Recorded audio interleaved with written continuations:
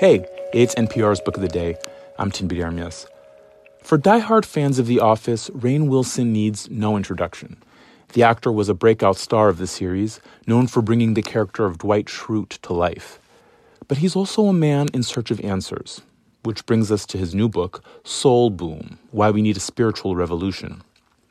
In it, he takes on the lofty subject of faith and the role it plays in our lives.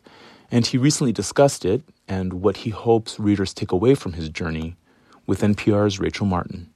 This message comes from NPR sponsor BetterHelp. When you keep your stress bottled up, it can eat away at you. Therapy is a safe space to get things off your chest and to figure out how to make them better. Try BetterHelp Online Therapy, designed to be convenient, flexible, and suited to your schedule. Get it off your chest with BetterHelp at betterhelp.com/NPR today to get 10% off your first month. This message comes from The New Yorker. What makes a short story work? Explore the minds of writers like Ottessa Moshfegh and George Saunders on the New Yorker Fiction Podcast to find out. Listen to the New Yorker Fiction Podcast wherever you get your podcasts. The real reason Rainn Wilson wrote a book about a spiritual revolution is because he's a true optimist.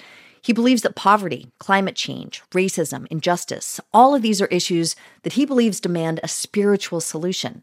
He's been convinced of this since he was a young man. For a time, he fell away from the Baha'i faith of his family, but when he suffered from some serious mental health problems, he found solace in his faith.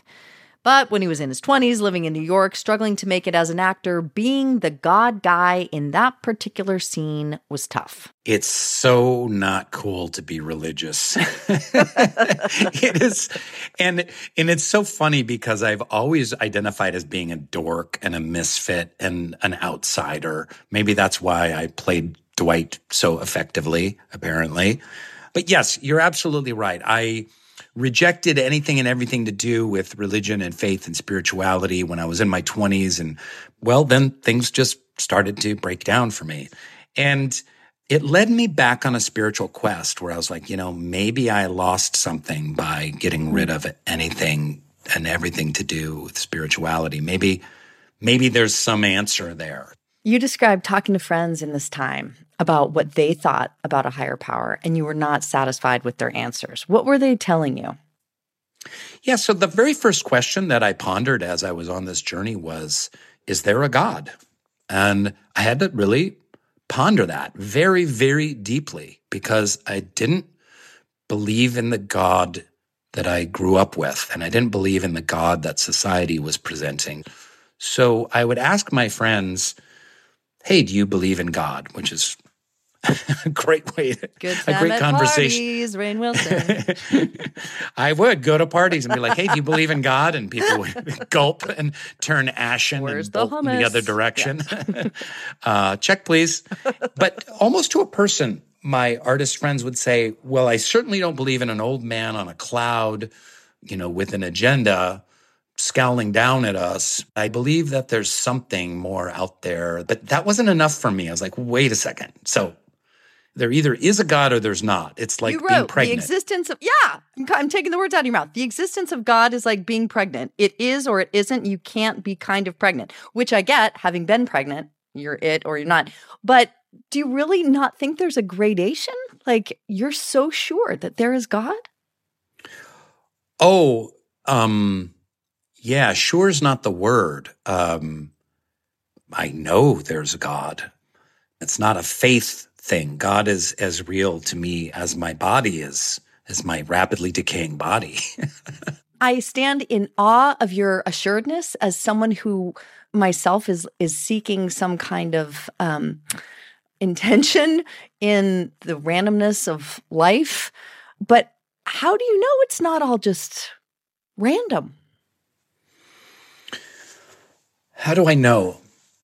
I know that I love. I know that I love my wife. I know that I love my son. I know that I love my father who passed away a few years back.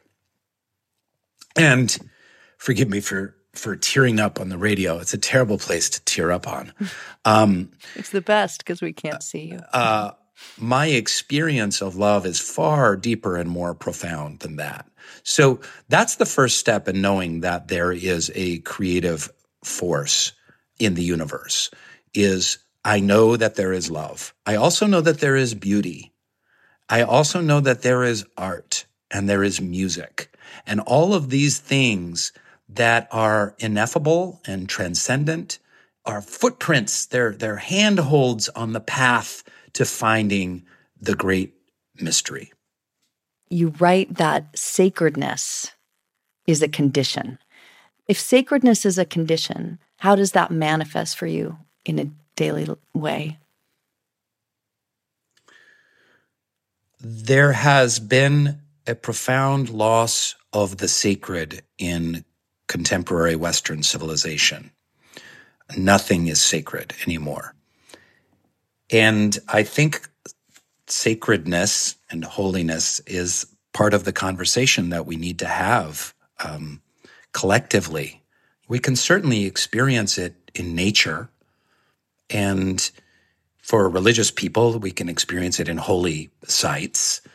But how can we nurture the sacred as a condition in our hearts that we can carry with us so that a conversation like we're having can be sacred? To sacralize more aspects of our life is something that would greatly benefit us on both a personal level and on a larger level. To see sacredness in the everyday, like we were talking about, means purging yourself of cynicism, doesn't it? Which is sort of the social currency of the moment, it seems. Yeah, I was fortunate as an actor to study with the great acting teacher, Andre Gregory, and he would meet with the students, and I had tea with him once, and he said, "How are you doing, Rainn?" And I said, "You know, Andre, I'm just feeling so cynical. I'm feeling pessimistic. The world is a pile of crap, and it's getting worse." And I'll never forget this experience. He grabbed my arm. I mean, even back then, he was like 80 years old. Now he's like 110. He grabbed my arm like a vice, and he looked into my eyes, and he said, "Stop it. Don't do it. Don't be cynical. If you're cynical, they win. You have to keep hope alive."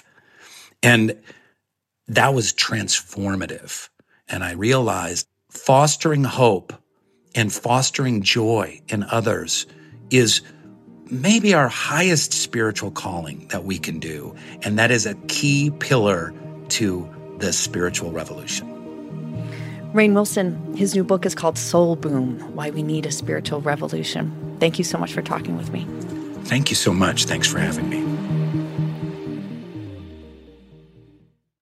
This message comes from NPR sponsor Acorn TV. Acorn TV is brilliant television told brilliantly, from charmingly cozy mysteries to daringly dark dramas. Visit acorn.tv for a 30-day free trial with promo code NPR. Acorn TV. Brilliant. Support for NPR and the following message come from IXL Learning. IXL Learning uses advanced algorithms to give the right help to each kid no matter the age or personality. Get an exclusive 20% off IXL membership when you sign up today at IXL.com/NPR. All that sitting and swiping, your body is adapting to your technology.